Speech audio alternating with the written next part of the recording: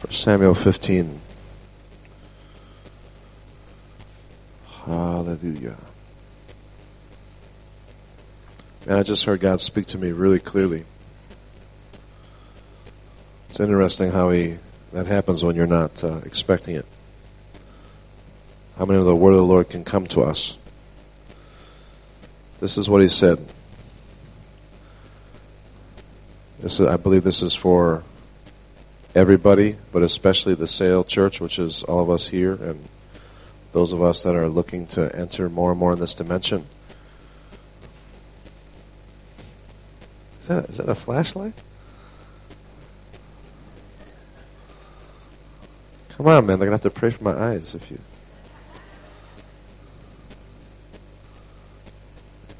Is the temperature better for you guys? Feels a little better? Hey, I'm telling you, the Lord really spoke just now. I just heard him really clearly. He said, many of us, well, I'll just say it. He said, you've passed the test of failure.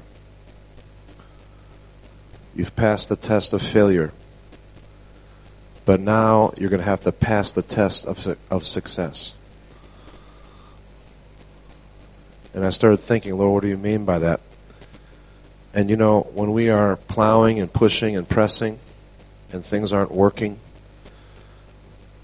you know, we have every opportunity to quit. And I'm sure my brothers feel the same way. I've quit the ministry so many times, but I show up every Sunday. I'm never doing this again. I'm sick of this, and I show up. Hallelujah, praise the Lord. So you go through these things. And, you know, the Holy Spirit is a great preparer. He's not only, you know, we talk a lot about, I've been talking because this is a healing training, and it's really, the emphasis of the training is how to minister healing. But again, I'm saying this to you again, we don't have time to go into all the teaching on faith for yourself, because that's just as important. In fact, there was a testimony, William Branham was ministering, and somehow he and Kenneth Hagin were actually basically in the same building, but ministering at different times, and they didn't know it. I mean, they knew that each other was there, but they didn't know that the meetings were booked at both places. So, of course, Branham has this really, most of the time, well, that's all he did was operate in the word of knowledge. He got really crazy when he taught. His doctrine was terrible. It was awful. He'd hear an ambulance and he'd point at the ladies and say, see, that's your fault. Because you're why sin came in the world. Right? I mean, that's... So how many want to go to his meetings?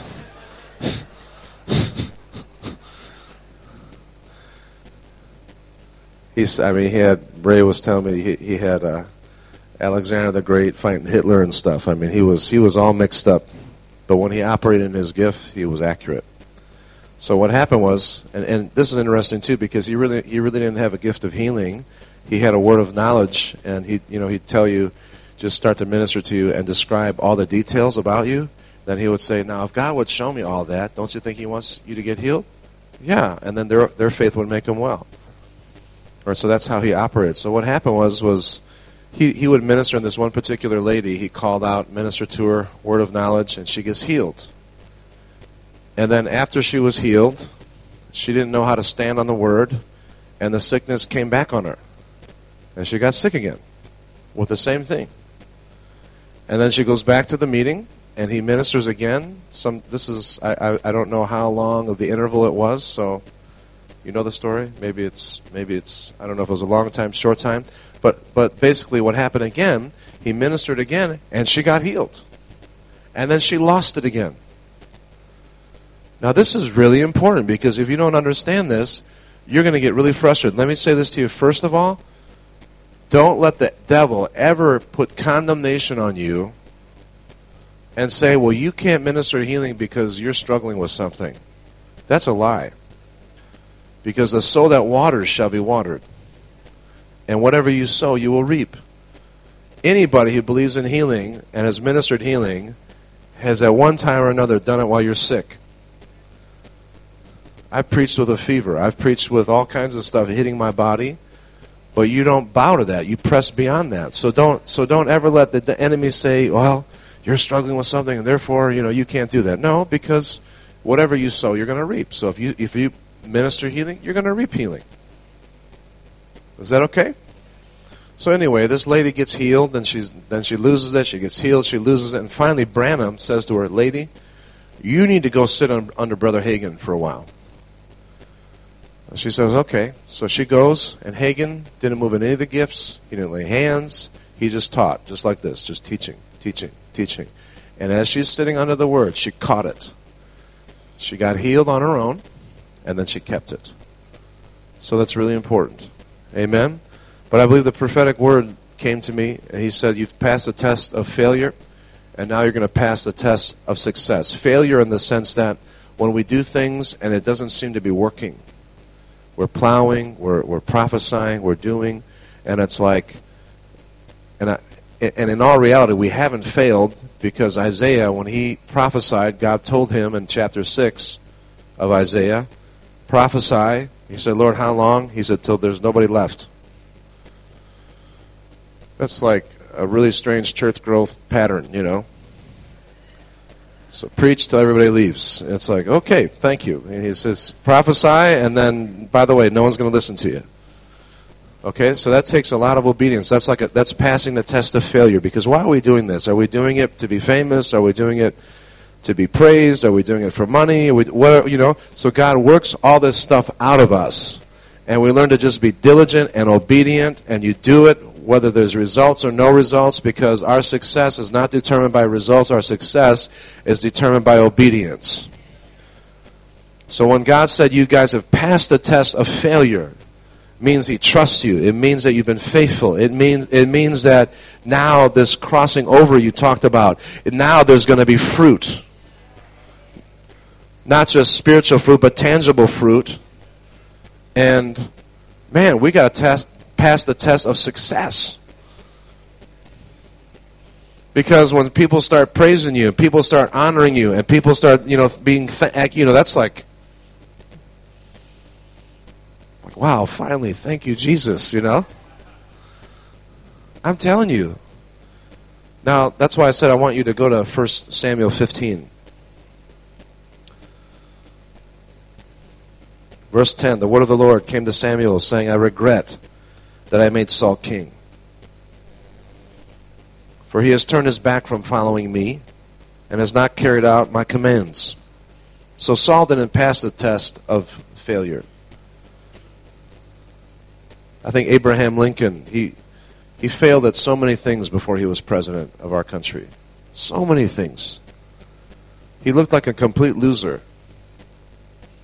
Someone was telling me there's a minister that, if you look at his ministry, he had no fruit, no results, nothing, until he was 70, and everything just exploded. When he was 70. There's all kinds of testimonies like that. 25 years, and all of a sudden everything breaks out. So, you'll be an overnight success, but it may take 30 years.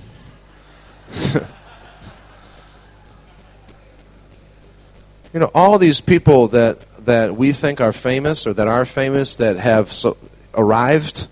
I went to a church growth conference not too long ago. I was invited by a friend of mine, and it was all good. Pastor Larry Stockstill was there, and he actually prophesied over me, gave me an awesome word. I was really thankful for that. This is a couple years ago now. And he's got a church in Louisiana, and it's in the tens of thousands, And it's not a seeker-friendly church. They preach the gospel. They're doing it. And so praise God, there are good, big churches on the planet.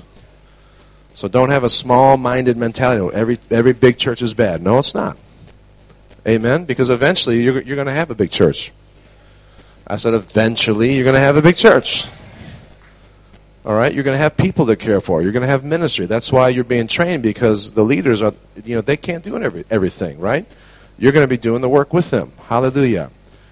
And there's a couple other men that were there, and they all had these huge churches. And so they started to teach on how to grow your church. And, of course, any pastor that has a small church wants to learn how to grow your church. So, got my notes out, and they're talking about praying. I'm like, check. And then they talked about, have integrity.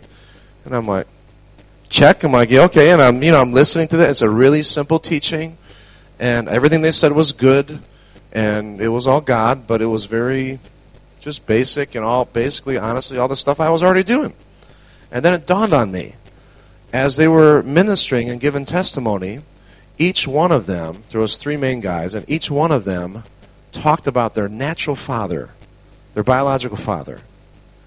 And I remember Pastor Larry was talking about how his dad, who started the church, that's this huge church now, his father, Pastor Stockstill, Sr., he would work some kind of a construction job or something, or he was some kind of a laborer, and he'd go to work early in the morning, wear his work clothes, and he'd bring a suit with him in the car.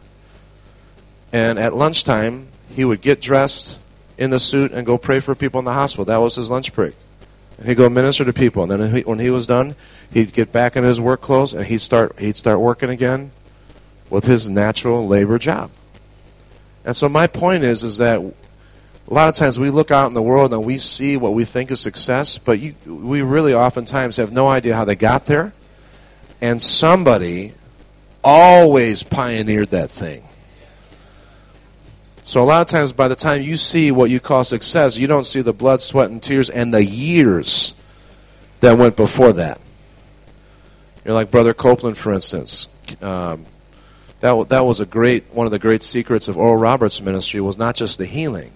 One of my best friends, his name is Dr. James Horvath, and he was very close to Oral Roberts. He got his doctorate from Oral Roberts University. He's an Assemblies of God pastor now, about 2 hours from where I live, and he's someone that I'm really, really close friends with. So I get to hear all this behind-the-scenes things that have happened that most people don't know about.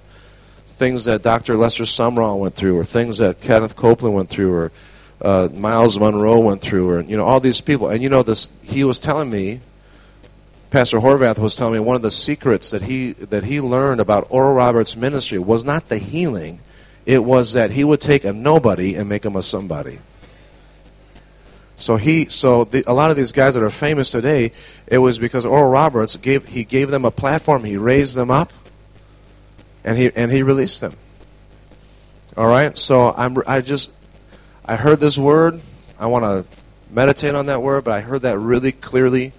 They've passed the test of failure. Now get ready. Tell them they're going to pass the test of success. Hallelujah. Hallelujah.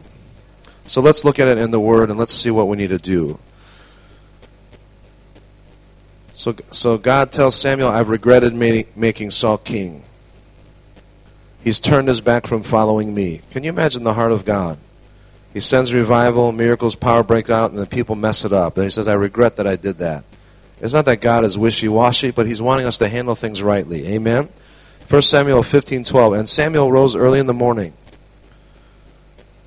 Actually, it says he was distressed and cried out to the Lord all night long.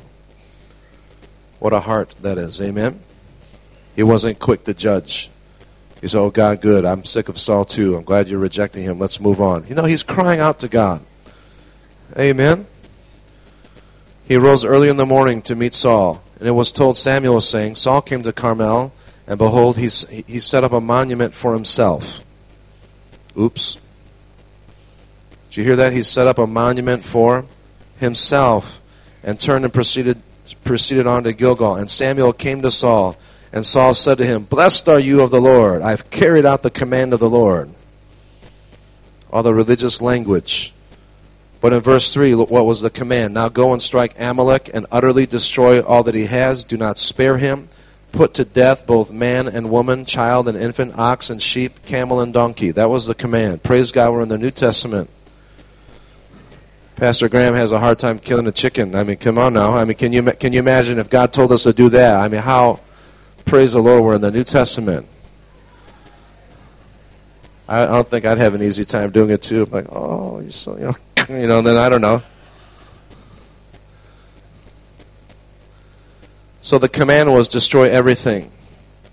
In verse 14, Samuel says, okay, if you carried out the command, what is this bleating of sheep in my ears? And the lowing of the oxen which I hear. And Saul said, they've brought them up from the Amalekites, for the people spared the best of the sheep and the oxen. So he's passing the blame.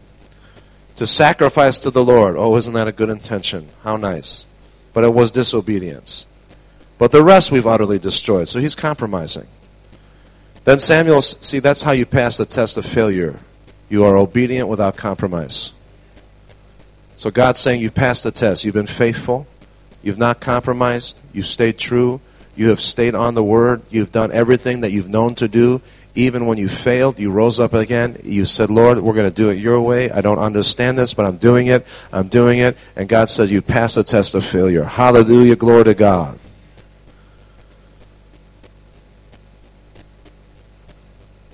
Verse 16, then Samuel said to Saul, wait, and let me tell you what the Lord said to me last night. He said to him, speak. Samuel said, this is what I want you to see. Is it not true? Though you were little in your own eyes, you were made the head of the tribes of Israel. The Lord anointed you king over Israel. Verse 19, why then did you not obey the voice of the Lord? But what I want to emphasize was how Saul saw himself. He was little in his own eyes. Are you hearing that? Now let me read a very interesting verse to you and contrast it in Romans chapter 12. In verse 3, it says, for through the grace given to me, I say to every man among you, not to think more highly of himself than he ought to think, but to think so as to have sound judgment, as God has allotted to each one a measure of faith. For just as we have many members in one body, and all the members do not have the same function, so we who are many are one body in Christ, and individually members of one another. And we have gifts that differ according to the grace given to us. Let each exercise them accordingly. If prophecy, according to the proportion of his faith. Measure of faith, proportion of faith. But this is the point. Saul did not pass the test of failure. David did. David was on the run for many years, and it looked like everything he set his hand to was failing. But there came a time when he became king. Can you say amen to that? But when David became king, and when he started having success, there were other tests that he had to pass. And other tests that he actually failed. Think about Bathsheba. Think about when he numbered Israel. It's just like when you're scraping by and you have no money. You have to believe God for every penny and every dollar and every little thing. And then all of a sudden abundance comes. You used to have faith just to have gas in your car. Just where's your next meal going to come from? How are you going to buy your kids clothes for school? You know what I'm saying? And see, we learn to get by, and we learn to have faith and trust God for every little thing. But what happens? I really feel like this word is preparing you guys, and me too, because what happens? What happens now when all those things that we struggled to receive now are coming in abundance? Healings are coming in abundance. People are coming in abundance.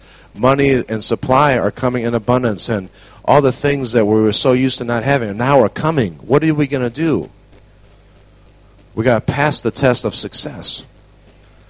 And how are we going to do that? Don't think more highly of yourself than you ought to think. Amen? But here's the other side of the coin.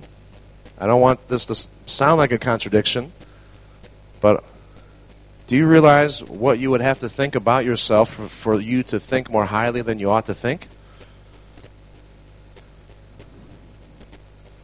See, if we think it's us by ourselves, that's more highly than we ought to think.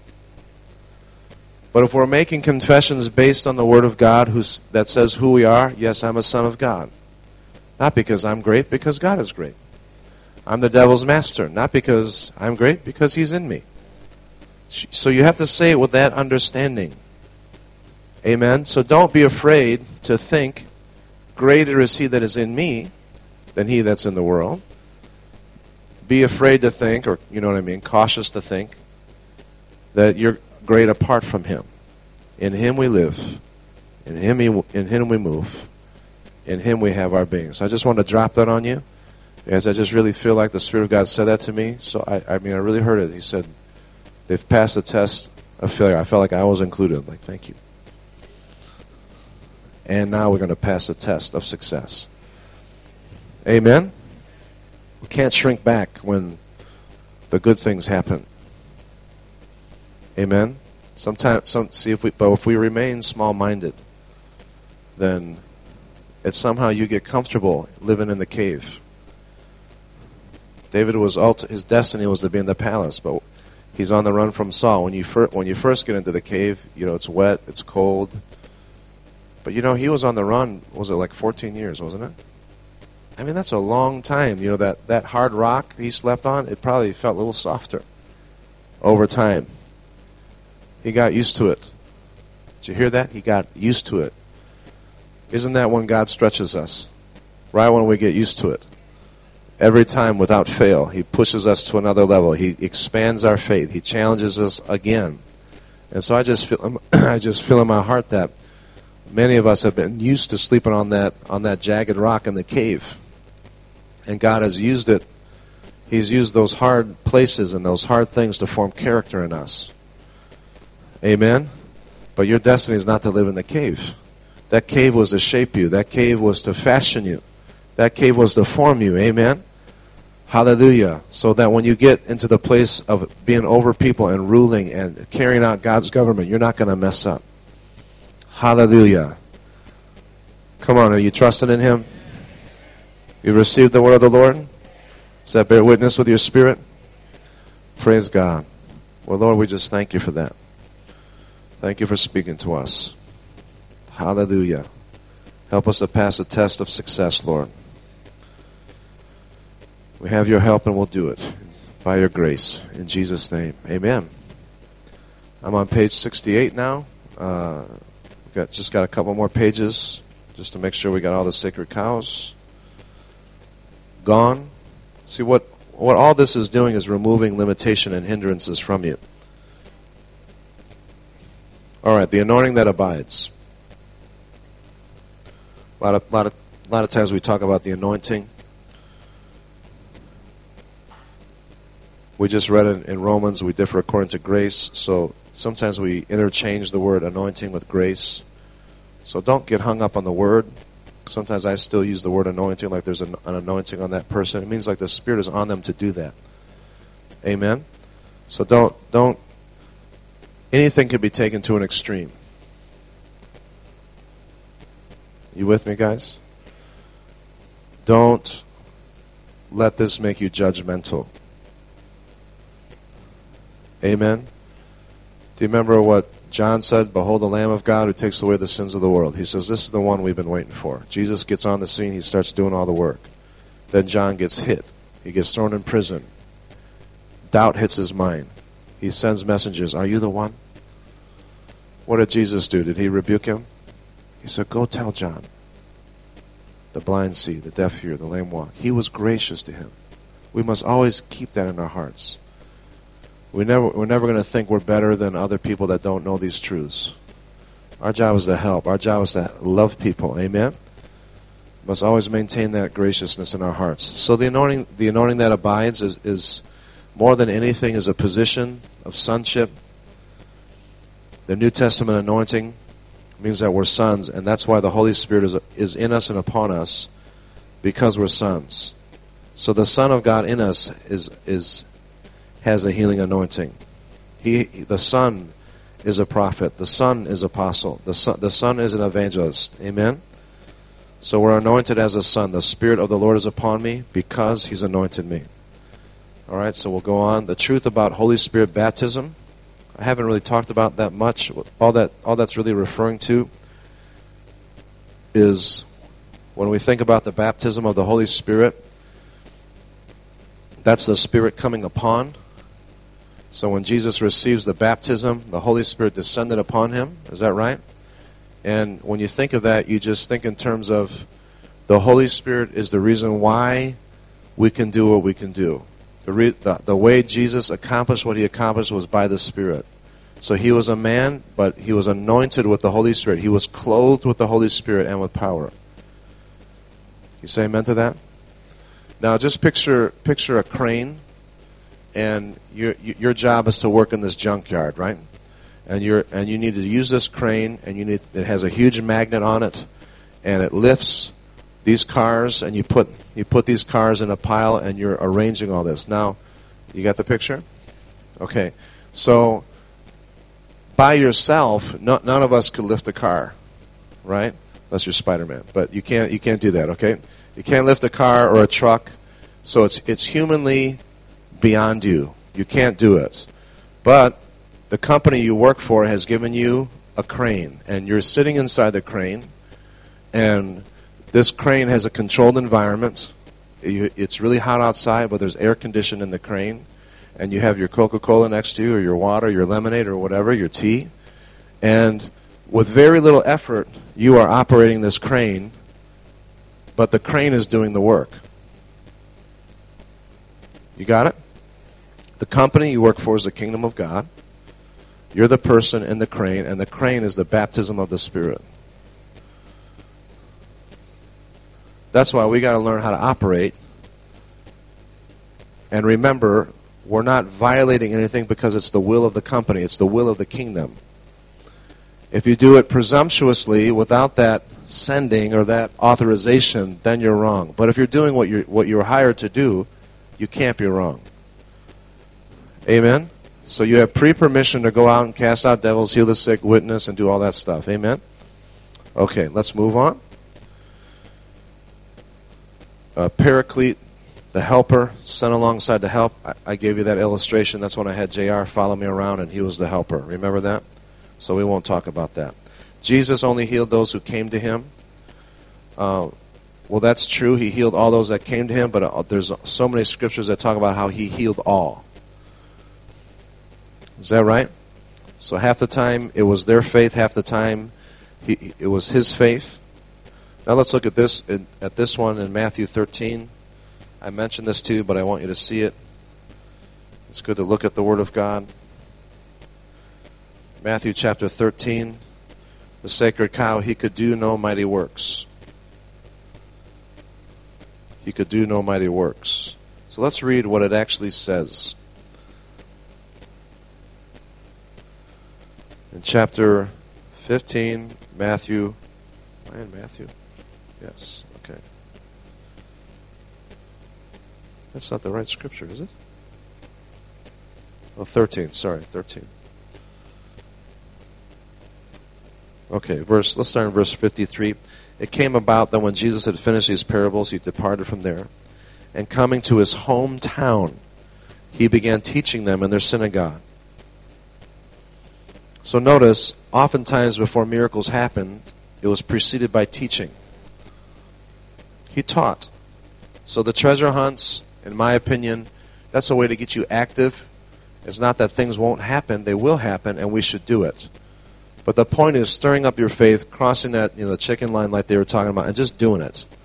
But then there's also going to be times when you're going to have to teach on stuff, because that's the other component. Why did Lake have healing rooms? Why did Dowie have healing rooms? That tells you not everything's always going to be instant, so that you're going to have to get the word in people. Amen?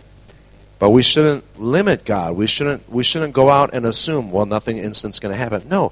Put your faith out there. Be bold. And let God give you the result. Amen? That's the mentality. Hallelujah. So he begins teaching in their synagogue, and they became astonished and said, where did this man get this wisdom and these miraculous powers? Is this not the carpenter's son? So did they acknowledge he had power? Did they acknowledge he had wisdom? Is this not the carpenter's son? Is not his mother called Mary, and his brother James and Joseph and Simon and Judas and his sisters? Are they not all with us? Where then did this man get all these things? So they're acknowledging he's got power. He has wisdom. He's got teaching they've never heard before. Verse 57, and they took offense at him. But Jesus said to them, a prophet is not without honor except in his hometown, in his own household. And he did not do many miracles there because of their unbelief. There's another version that says, except he healed a few sick folk. All right, so the point is that because they were familiar with him, and they say, wait, we know who your mama is. We know who your brother and sister. We're not coming to your meeting. You're nobody special. You grew up here. You're just we grew up playing with you. We saw you grow up and all this stuff. And so they wouldn't come to the meeting. Are you hearing that? All right, that's the deal with that. All right, can sin stop a person from being healed? James chapter 5. Verse 14, is anyone among you sick? Let him call for the elders of the church. Let them pray over him, anointing him with oil in the name of the Lord. The prayer offered in faith will restore the one who is sick, and the Lord will raise him up, and if he's committed sins, they'll be forgiven him. Therefore confess your sins to one another, and pray for one another, so that you may be healed. The effective prayer of a righteous man can accomplish much. All right, so sin can't stop someone from being healed. You also have the scripture about when the unclean spirit goes out of a man. What happens? He goes, he finds 7 more devils, more wicked than himself. Then he comes back, and he tries to see if he can enter in. So Jesus would say, go and sin no more. So sin can't stop it from happening, but if you don't clean up your life, that thing's going to come back on you. So it's not a license to sin. It's the goodness of God. It's the mercy of God. He's setting people free, but don't take advantage of the grace. Don't use it as an opportunity for the flesh. And then Jesus said in the same story that when the unclean spirit goes out of the man, he says, so it is with this wicked generation. That's also a key. It simply means that if you're really a child of God, you're not going to live in sin. We're not going to say, sin less and less. Okay, you got that? Okay, yes, Paul's thorn in the flesh. Let's give it in context. 2 Corinthians chapter 12.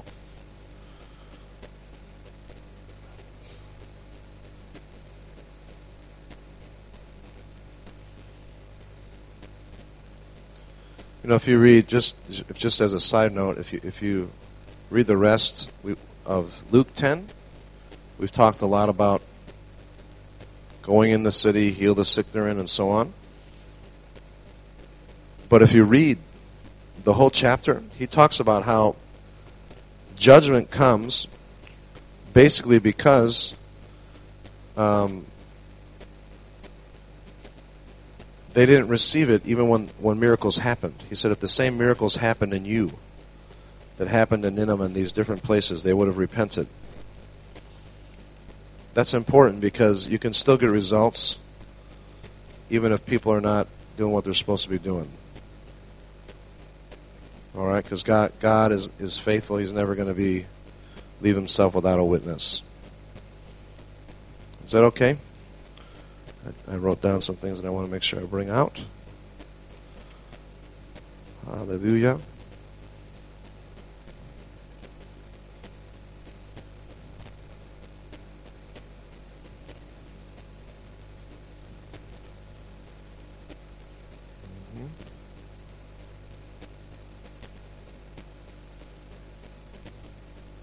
Okay. 2 Corinthians chapter 12.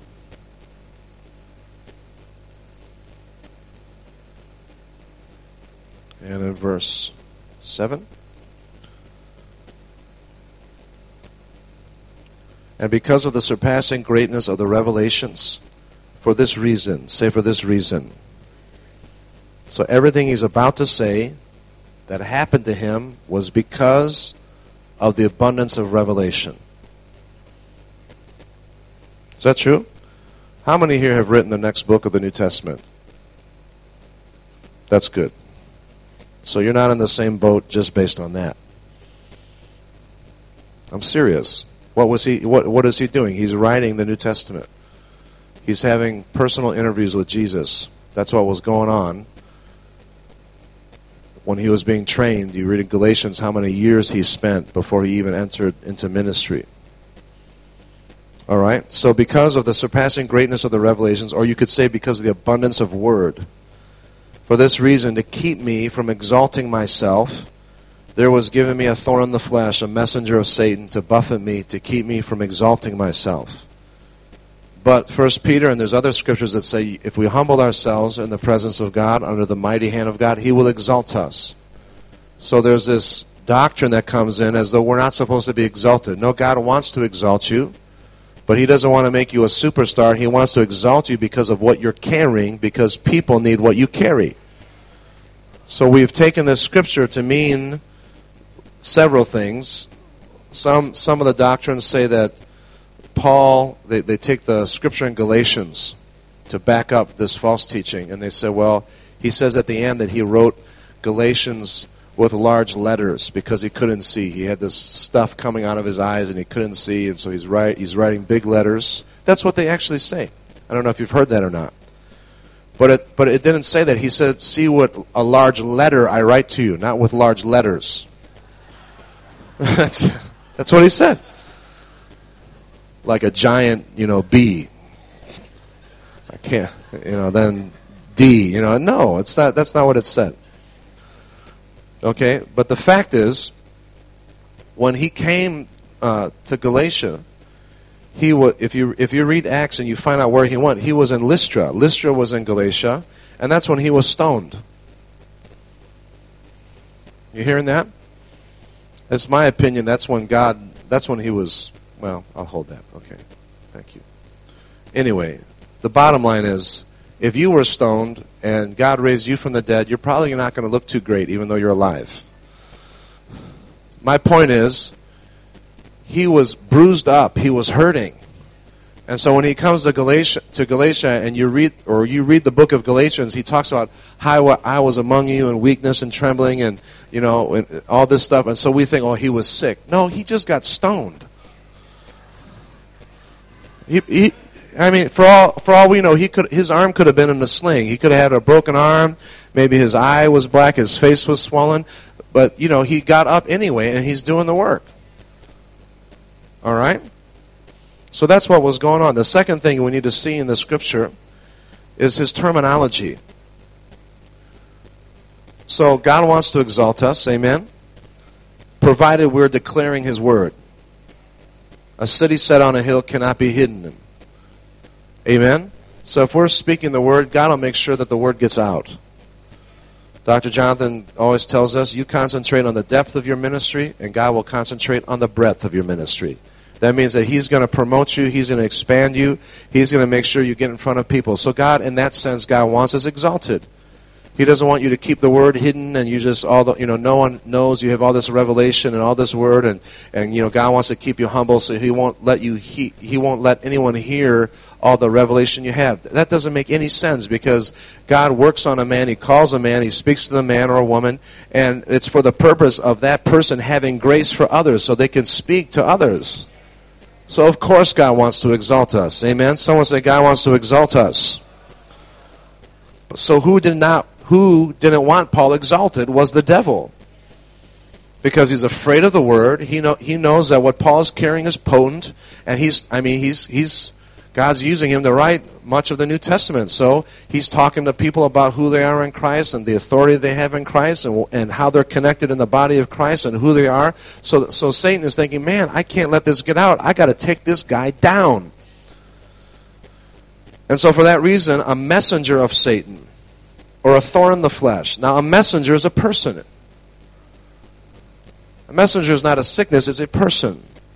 And if you go in the Old Testament and look up the word, do a study on thorn, a word study, thorns always referred to people.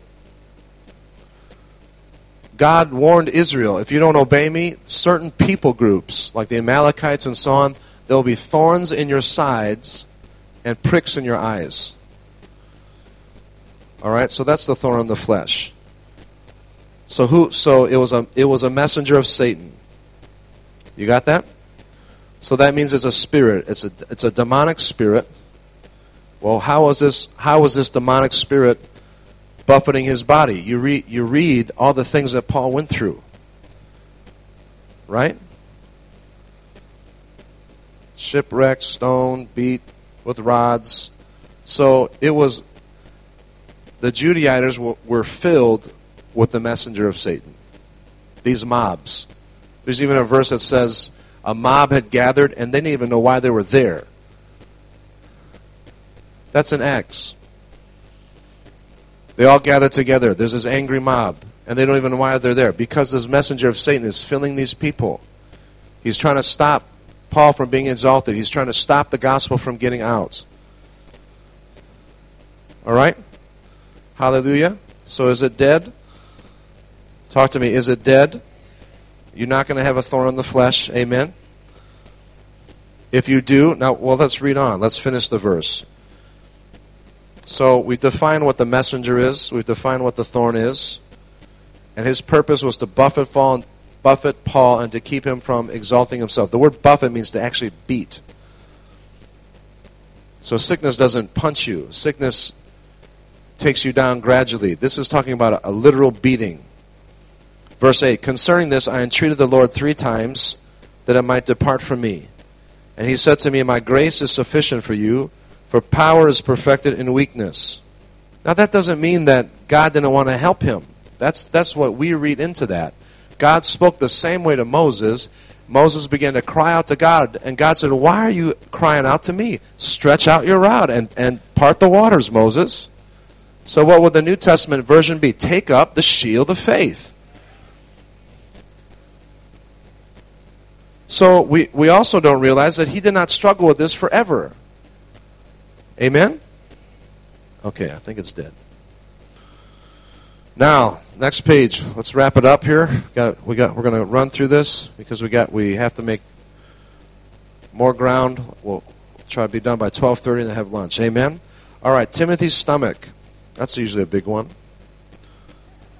Okay, Timothy's stomach.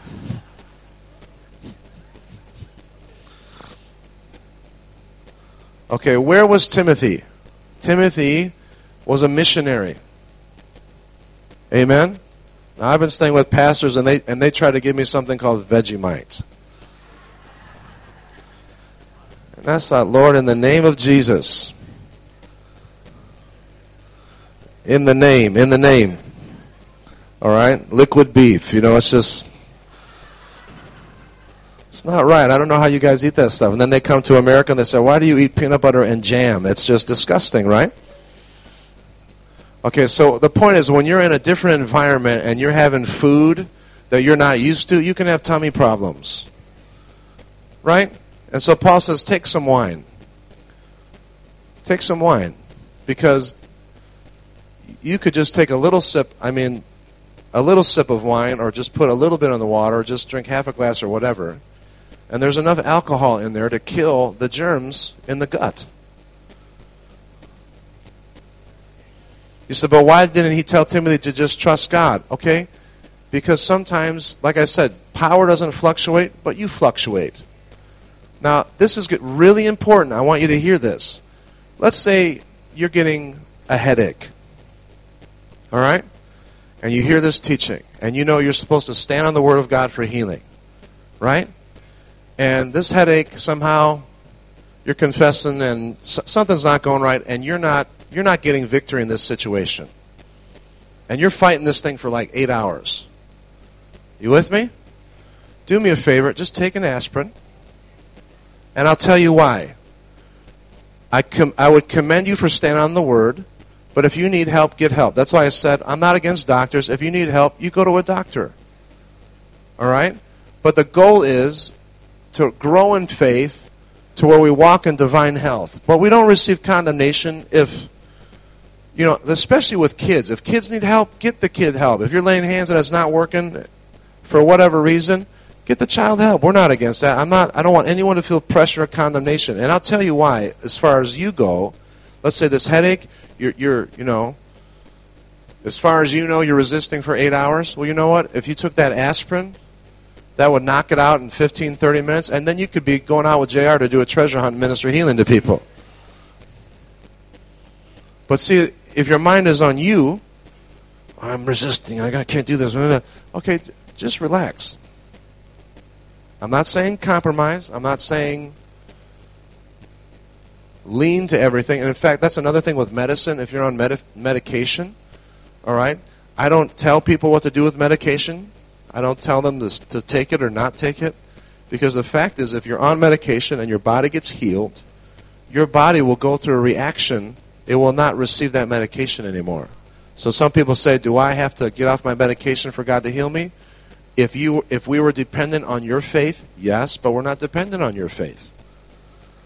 We're ministering life, and it's according to what we say. Amen? So don't condemn yourself. All right? Don't get into legalism. Amen? God loves you. God's for you. He's giving you strength. He's helping you grow. Amen? So, you got that? So if you're on medication, let God heal you. Your body will know, hey, I'm healed from this. Like the people that said they got healed from depression. We didn't say, you're healed, now be happy. Right? We spoke the word, released life, and they're coming out, hey, I got set free. Hey, so God did it, you know. When he does it, you know that he did it. And there's no question. It's not like, should I take it? Should I not take it? Am I in faith? Am I not in faith? Your job is to rest and just trust the word. Act on the word, do what you know to do, and then leave it to God. Amen? All right. So that's Timothy's stomach. How about the guy Epaphroditus? What's interesting is most Christians, because they've been trained in unbelief, they can somehow remember Epaphroditus' name. Wasn't there one guy Paul prayed for, he didn't get healed? But they can't quote you 5 scriptures about healing. Isn't that interesting? Well, Epaphroditus, it says that, okay, did you hear what they said today? They're talking about testimonies. They left people sick in the store. They laid hands, and they didn't see any instant result. So, in that sense, they left them sick. I've prayed for people. The girl I prayed for in Slovenia who had arthritis, I laid hands, and nothing happened physically, so I left her sick. But she got healed. So Jesus cursed the fig tree, time elapsed. So when Paul says, I left Epaphroditus sick, it didn't mean that Epaphroditus stays sick. It means that the gift of healing didn't manifest to do an instant work, but what happened is, what is promised, believers shall lay hands on the sick and they shall recover. All right, so he recovered. That's why even the anointing with oil, in those days, that was a type of medicine. So it's like, call for the elders if you're sick and you can't get out of bed. Go bring somebody some chicken soup. But don't just give them chicken soup. Do the practical. That's all right. If someone's cold, like your son was cold, and while I'm thinking, man, it's cold in here. I had a sweatshirt. I said, take my sweater here, son. Are you hearing that? Okay. Is that all right? Inherited authority versus delegated authority. We've talked about that. Amen. We have all authority in Jesus. Amen. He has all. Delegated authority means it's an authority that ends with an assignment. Inherited authority is because we're in the family of God. Amen. Rebuke. Rebuke is the highest form of scolding and reprimanding. So we're to rebuke the enemy. We're to tell him he has no right to be in people's bodies. He has no authority. He's in violation of God's word. He is renegade. He's a rebel. He's a liar. He has no authority to be afflicting people.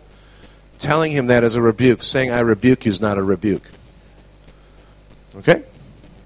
Next one, the gospel of the kingdom. All right, the gospel of the kingdom. Jesus didn't preach. He didn't go around saying, I'm going to go to the cross and die for your sins. Did he preach that? No, he demonstrated the kingdom. The gospel of the kingdom was not only what he said, but what he did. So it wasn't the death, burial, and resurrection. That's why we have the kingdom. Amen? But what he did was, he demonstrated and preached the superiority of the kingdom of God. Amen? Next one is open heavens and closed heavens. We believe in open heavens. We believe they're open 24/7 to us as sons of God, but they're not always open over our city, and they're not always open in environments. So the concept is, we are to change the environment. We're not to be dependent on an environment. That's just like when the spirit of prophecy, it says when the spirit of prophecy comes, everybody can prophesy. But if you're dependent on the spirit of prophecy to prophesy, you're dependent on an atmosphere. So what you need to do is practice, and as you practice, the gift becomes active, the gift of prophecy, and now you can stir the gift with or without an atmosphere. So any of us, we can call you out, begin to minister to you prophetically without a so-called atmosphere, because it's within. So we stir within, stir up the gift within, and we use that to make the atmosphere or the heavens open. Amen? Got it? All right. The battle is the Lord's. Depending on how... See, now, you notice that many of these things are scriptural statements or parts of scriptures. So the battle is the Lord's is in the Bible. But the context or how we use it and how we apply it and understand it is what matters. The battle is the Lord's, but we're involved with the Lord. He's working with us and we're believing. The way most people use that is it's a passive thing. Oh, God will just take care of it. Oh, God is just going to do it. Oh, whatever God wants to happen will happen. Then why did he tell you to pray, let your kingdom come and your will be done?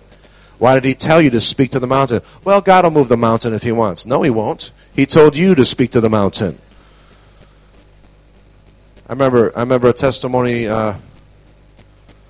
Dr. Jonathan told us in one of the schools. He was talking about Brother Hagin, and he said how the Lord appeared to Brother Hagin, and he was speaking to Brother Hagin, and I think there was an angel too or something, and what happened was as the Lord was speaking, the devil got in the way, and he could not hear the Lord anymore. So he's like trying to hear, the Lord is trying to look around this devil, and then he's trying to figure out why isn't Jesus moving the devil out of the way? And then finally it dawned on him that's his job. So he said, devil, get out of the way, I can't hear what he's saying. And then the devil left, and he said, Lord, why didn't you tell? He said, because I've given you the authority to do that. Amen? So that's the battle is the Lord's. That's the right way. Next one, not by might nor by power, but by my Spirit. That's kind of the same, depending on how that's used, it can be a similar passivity. It's like a wrong perspective of God's sovereignty. God gave us His Spirit to use. Amen? He uses us and we use Him. We're working together. Amen? So we say that. It's a scripture. Not by might, not by power. What we should mean is not by our own strength. It's not by our own efforts. But we're still aggressive and we're still doing it by faith. Amen? Old covenant versus new covenant, that's really like the first 2 days, right? That's pretty much all I've talked about. And if you want to just sum that up, you're not evolving, you're a new creation. You're growing, but you're not evolving. You're developing, but God's not adding to you. You are growing up into Him. Eye is not seen, ear is not heard. That's a big one. I haven't mentioned that at all, I don't think. Let me read it to you. 1 Corinthians chapter 2. Can we stay like 10 more minutes? Are you okay? And then we'll take a good break, all right? 1 Corinthians 2, verse 9, just as it is written, things which eye has not seen. I'll give you a second to get there. Sorry, I'm moving fast.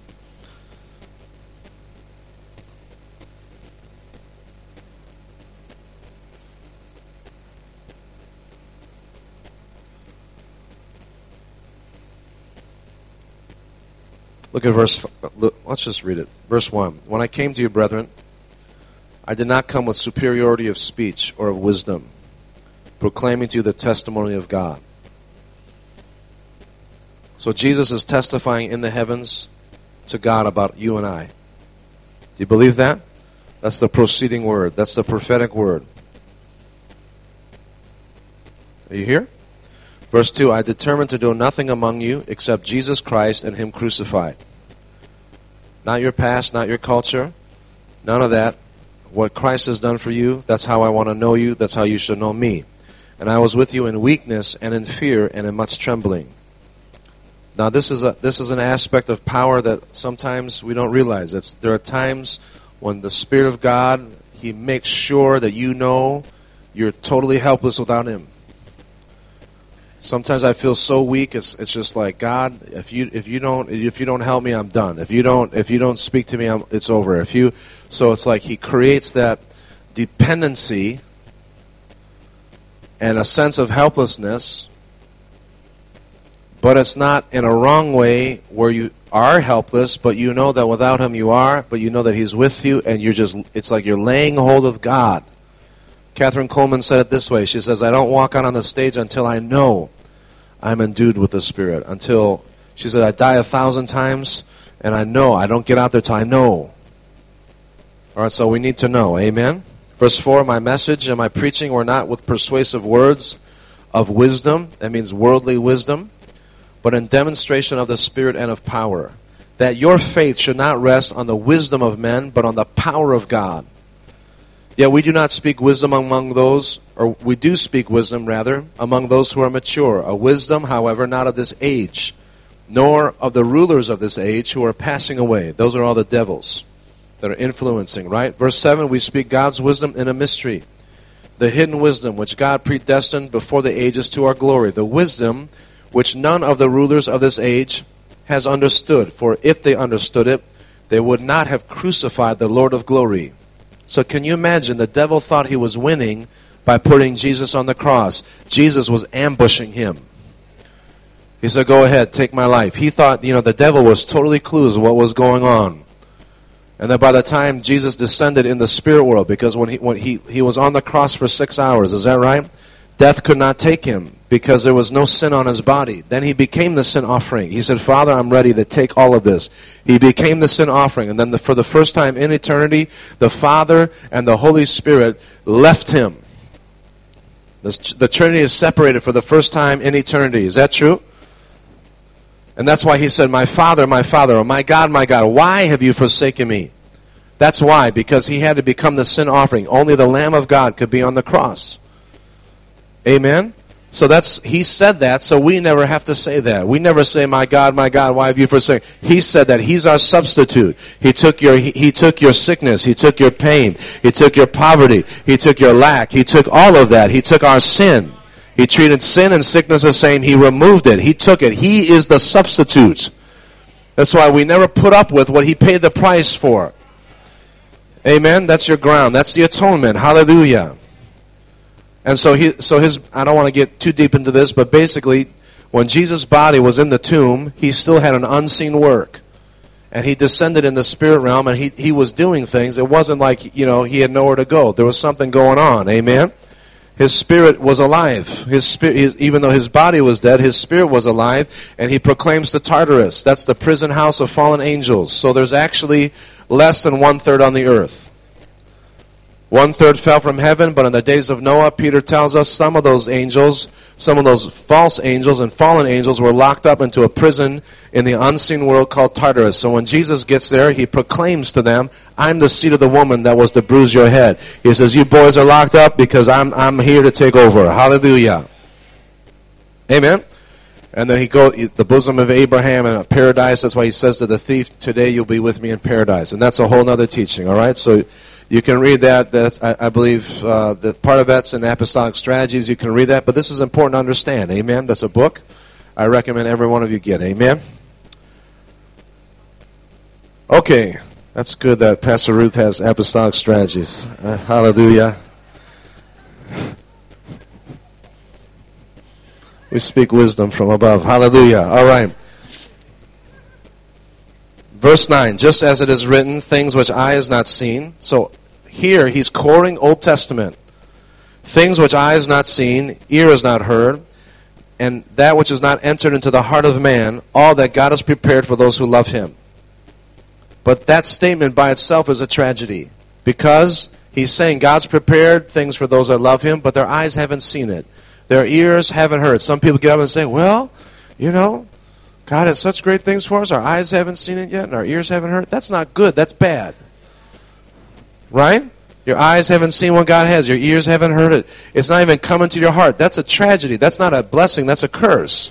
So Jesus came to remove the curse, and so you got to go from Old Testament to the New Testament. Look in verse 10.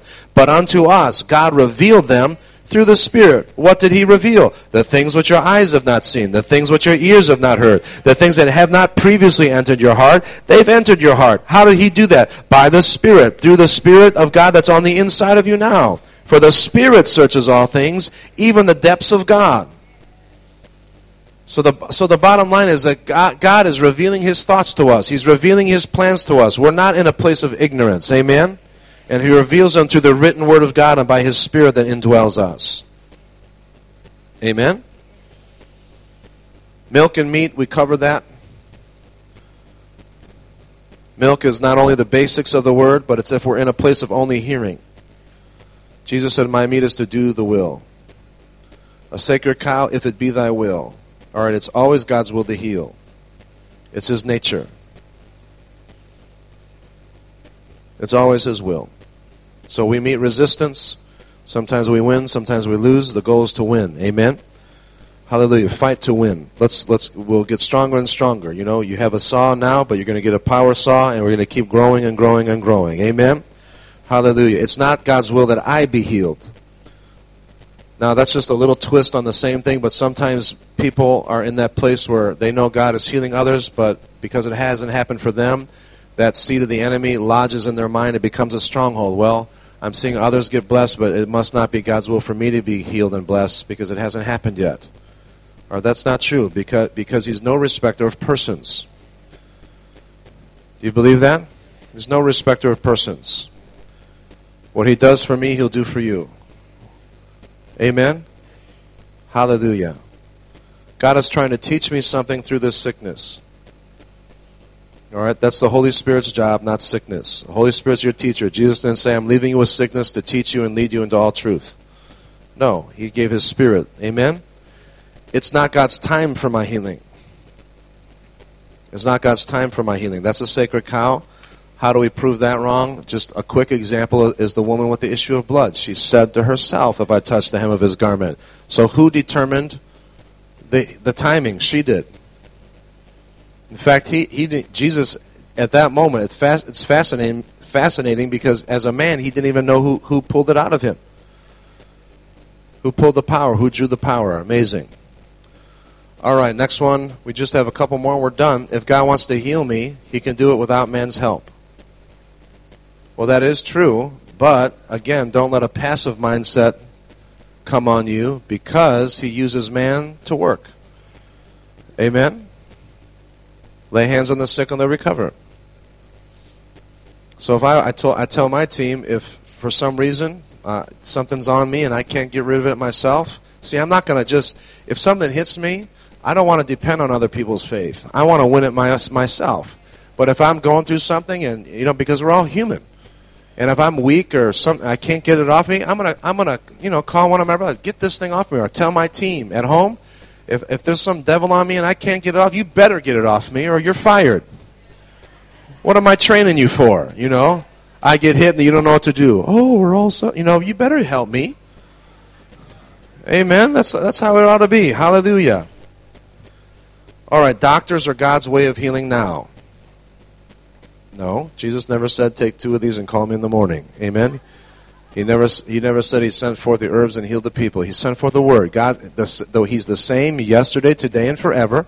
Again, we're not against doctors. Amen? Not against it. Hallelujah. But God heals the same way. It's by His Spirit with His Word. Amen?